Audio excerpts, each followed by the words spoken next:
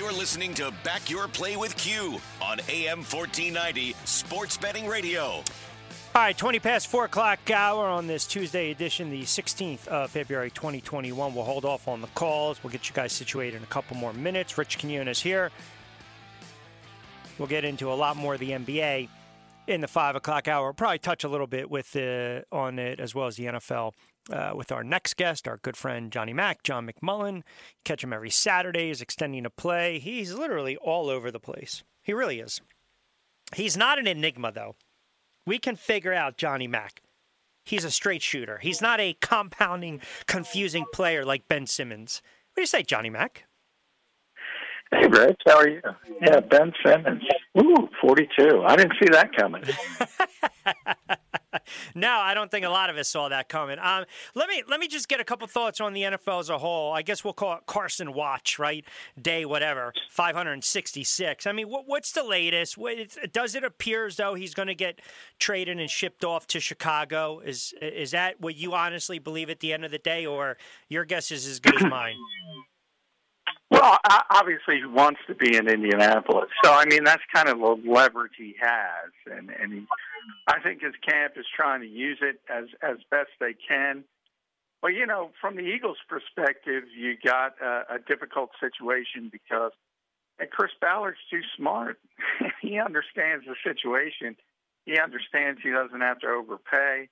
And you have Chicago, which is willing to offer you more, but Carson doesn't want to be there. So that's kind of your loggerheads, and that's what the Eagles have to figure out. And, hey, I never begrudge a player from using what leverage he does have to try to get in the best situation for him. So I'm not going to be a hypocrite from that standpoint. And at some point, if you're the Eagles, you might just have to pull the trigger with Chicago. The problem is people don't think about the other side. If the Bears know he doesn't want to be there, they want certain assurances. And maybe Carson's camp is not providing those assurances. Yeah, that's an excellent point. I mean, you're right. You know, I guess the players have so much power at the end of the day on where they potentially want to go. You know, when you have the quarterbacks like the Watsons and the Wilsons come out and say what they have, you know, it's been documented about Aaron Rodgers. I would like to get your thoughts, though. Where, in a perfect world, where do you see the best landing spot for Deshaun Watson? And in reality, where do you ultimately see him being traded to? Well, I think the Jets would be one of his top two scenarios. I think it's Miami or New York. And then if you look at a standpoint from Houston, if you have to get rid of him, you don't want to get rid of him. But if you have to, if he forces it to that level, that degree, I think the Jets can put together the best package, starting with the number 2 overall pick. So you can get a quarterback right back in there.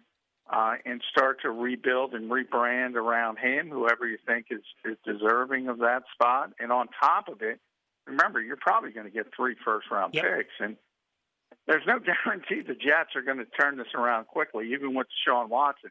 As good as he is, and I'm in the Deshaun Watson is a top-tier quarterback camp. Remember, he was on a bad team last year. He won 4 games. Right. So it's not like you can just snap your fingers and say, oh, the Jets are going to win 8, 9 games.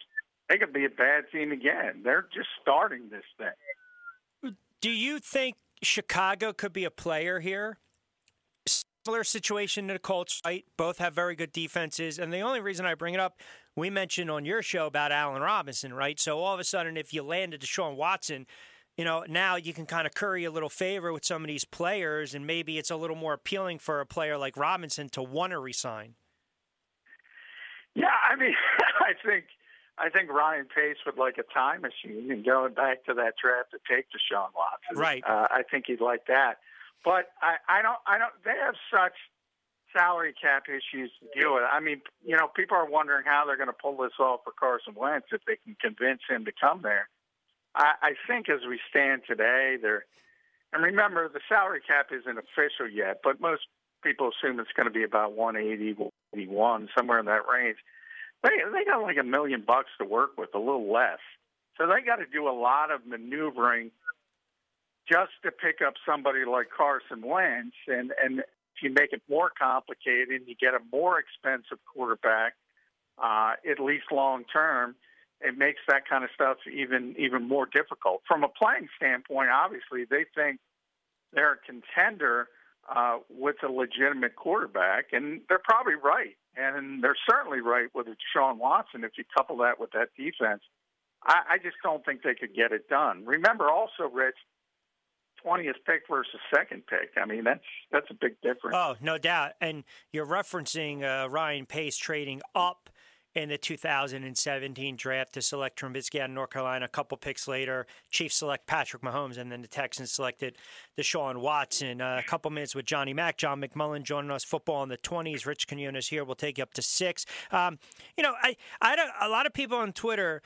They were asking me, the whole J.J. Watt situation, and I don't know why people are acting. Look, when guys are hurt over the last several years, they're not as impactful as they once were, and they basically ran their course with a franchise. Look, J.J. Watt, a great ambassador to the game, great community guy. He's going to be a Hall of Famer, but he's not the same player that he once was. So obviously, you got to do what's best for the team. This is not oh my God, I can't. Hey, man. We've seen better players get cut and released over the years. So I think J.J. Watt has a little gas left in the tank, and I can see him almost being like this potential, second or just maybe a third down pass specialist. He's going to find a home, right? He'll definitely find a home. It could be Pittsburgh with his brother. It could be Cleveland. Where do you think the best landing spot for J.J. Watt would be? Oh, yeah, he's going to have a lot of interest. Yeah, you're right. I mean, yeah. He was the 3-time Defensive Player of the Year, so he's not that, but he's still a really effective player.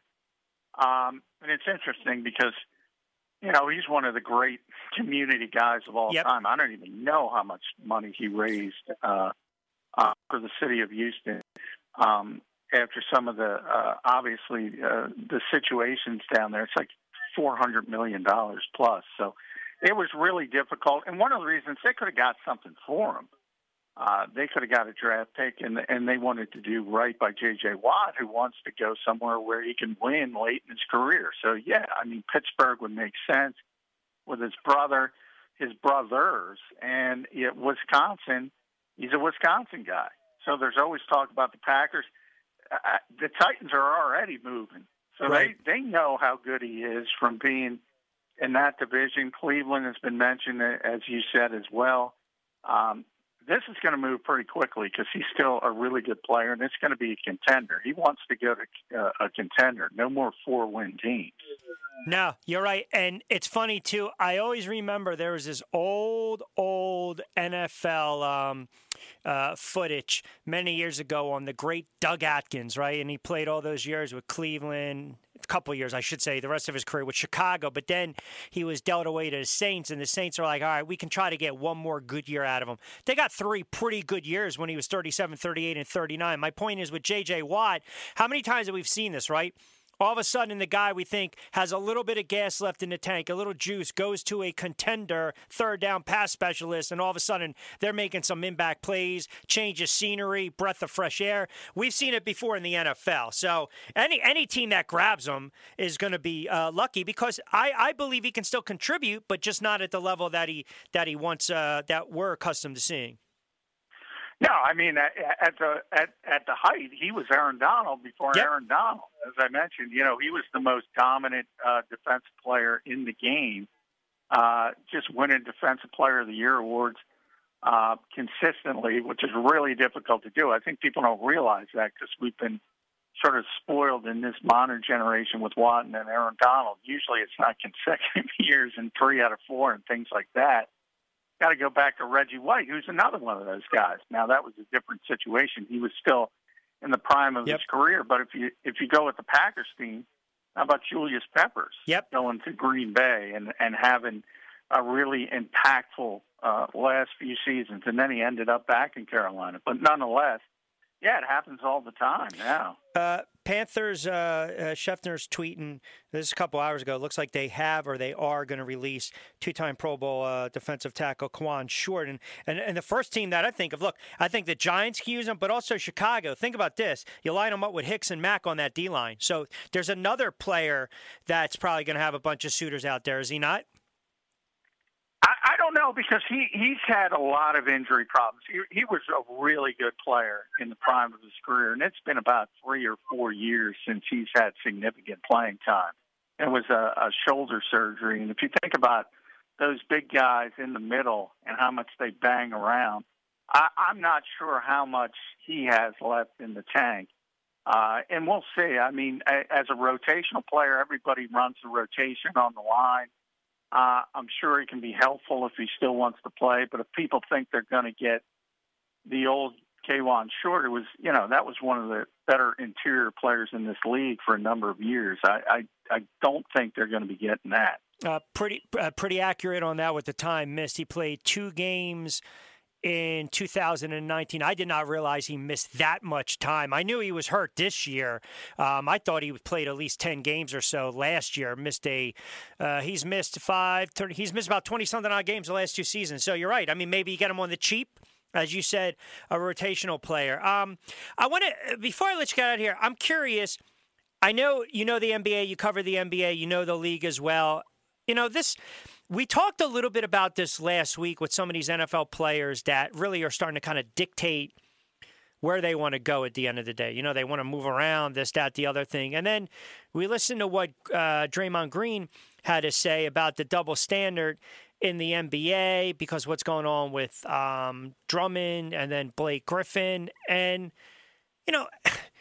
I listened to some of the players speak, but the NBA, let's be honest here, I mean, the NBA, it's almost like the Wild Wild West. You got to go back 20, 30 years ago where we started to see some of these players just want to gravitate and latch on to other teams. So why is it when a player wants out, according to other players, it's toxic?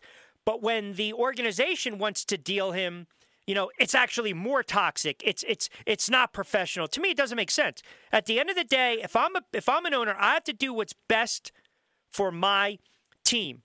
So me trading a player is my right. If you want to ask to be traded, that's your right as well. I just think there's a little bit of I actually think from what he's saying, there's a contradiction, a little bit of hypocrisy. Yeah, I don't think there's any. I mean, it's always been that way. I get the frustration, as I mentioned, from a player's perspective. I mentioned it with Carson Wentz. I get it, but it's also, you have to realize, when you're talking about a fan base, ultimately what it comes down to, we'll use our old friend Jerry Seinfeld again, people root for laundry. They don't root for players come and go. Right. Even the superstars. You're rooting for the team. You're rooting for that jersey. And that's where it is. So you're going to get a lot of blowback, and I think players confuse blowback from a fan base maybe and kind of mix that in with organizations. Organizations are always going to do what's best for their franchise, what they think is best for their franchise. And yeah, sometimes they want to trade guys. And of course, they're going to cut guys. They're going to move guys. And of course, there's a human element to it. So there's a frustration. But, guess what? On the other side of that, that's why you're paid as much as you are. I mean, that's part of it. I mean, that's what this industry is, and there's a little bit of give and take, and I think both sides need to realize that. And and listen, I agree. I mean, that's where I think, as a fan, you almost get exasperated at times because you look at a situation like James Harden, right? He played like the bad kind of dog. He just rolled over. He wanted no parts of being with the Rockets anymore. All right, we've seen players do that. But then you have a situation, ironically enough, right, in Houston with Deshaun Watson, where it's just not a good fit for a young kid, a young player. Like, I think there are exceptions to the rules, right? In this case, yeah, Houston I mean, there's always individual situations. Yeah. And, Harden was probably unprofessional coming out. I mean, there's no question about it. But when you're that good, you're that talented, you're going to be given second, third, fourth opportunities. If you're, say, a good player who's a contributor, but he's not a superstar, you probably, if you're unhappy, you can't do that. You got to be professional. So, I think every instance is a little bit different, and there's different aspects to it. And so there's no theme to it. I don't think there's ever going to be a theme to it. No, I agree. Hey, listen, circle back around. I'd actually be remiss if I didn't mention this. Yeah, I was shocked by this. Vincent Jackson found dead at the age of 30. I mean, listen, you talk about a gamer and a hell of a wide receiver. He was a great wide receiver his time in the NFL. Yeah, it really was. I think, maybe because he played with the Chargers, West Coast, maybe that for a lot of his early career, and then he came to Tampa Bay. We just talked about a great community guy. I think he was their Walter Payton Man of the Year nominee for 4 straight years or something. He just did so much in that Tampa community, and to pass away so young. Hopefully, we don't know what happened at this point. So the investigation's still going on. He was living at a hotel. That's not a positive sign. No. So hopefully things work out as well as they can. Hopefully it wasn't anything untoward, but clearly he was having some issues. And it's always sad when you see something like that. Oh, absolutely. Well, not only the great players, but any player, any individual to be that young. When Delonte West was dealing and still kind of handling some of his demons, he was a hell of a player in college, and he wasn't a bad pro. And it's just, it's tough, man. We love these guys, especially in the NFL, right? We want the hits, we want the oohs and ahs, we want these guys to bang heads, and then, ultimately, when their careers are over with and they have nothing else going on, maybe some of these injuries catch up with them. Maybe they have ailing health. Maybe they're just not the same player mentally, the same person. It's tough to watch. And that's why, like you, man, listen, whatever you want to pay me, okay. Why should I care how much Johnny Mac's going to get paid and vice versa? These players want to get paid and they're willing to pay for them. Go and get it. Go. Get the check. Yeah, and you're right on that. And Delonte West, hopefully he's getting his life. There were some good stories about him recently, but what a great player at St. Joseph's. And I always, because of football, because of the concussion issue, I know a lot of people leap towards that. Maybe some declining cognitive skills, and that's what I'm saying. Hopefully, nothing like that happened. Unfortunately, bad things happen in this world, and it could be heart attack, could be anything. But anytime somebody dies that young, it's always sad. Yep, and it's certainly eye-opening. So, all right, I always appreciate it, my friend. We will catch you tonight with Ryan, correct? What time? 7:30, your daily football fix. If you haven't gotten enough, you get double shot today. And then, of course, Johnny Mac on Saturdays with extending the play in the middle, Philly voice. I can't. You gotta stretch that bio out on Twitter, man. It can only go so far. I've tried. It cuts you off. Hey, Bob, you mentioned cutoff, by the way. There's room for another shot. I'm not going to cut you off. Wait, how about this? So I'm near this clown today for a good 5 miles on the expressway. He's got a blown tire. He's driving along like there's not a care in the world. A goofball is fiddling on his phone. I tried to do the wave. I tried to wave him. The courtesy wave like in planes, trains, and automobiles. You're going the wrong way. I think he was a listener to the show. He gave you the finger, didn't he? Yeah, he did. He gave me the finger. That's why I think he was a listener to the show. That's why everybody does that. You try to wave them down. You see a flat tire. Yeah. You try to be nice, and they think you're giving them the what's what, and you get the finger back. And it's like, why am I doing this? I'm trying to help you out. It's like the Seinfeld, right? When he chased the guy all the way down the Parkway because when he the guy had the is that Danny Tartable? He had the cast on the middle finger. Oh, my God. I'll tell you, Seinfeld is our connection, my friend. All right. We will tune you in this week. I always appreciate it, pal. All right. Thanks, Rich. All right, our good friend Johnny Mac, John McMullen. Catch him tonight with Ryan on The Fix. 7:30, Ryan's on 7 to 10 Monday to Friday. And, of course, Johnny Mac inside the friendly confines of the AM 1490 Sports Betting Radio studios every Saturday with Extending the Play. Does a fantastic job covering the Eagles like no other in the South Jersey region. 4:38, Sports Flash time. What's so special about Hero Bread's soft, fluffy, and delicious breads, buns, and tortillas? These ultra-low net-carb baked goods contain zero sugar, fewer calories, and more protein than the leading brands, and are high in fiber to support gut health. Shop now at Hero.co.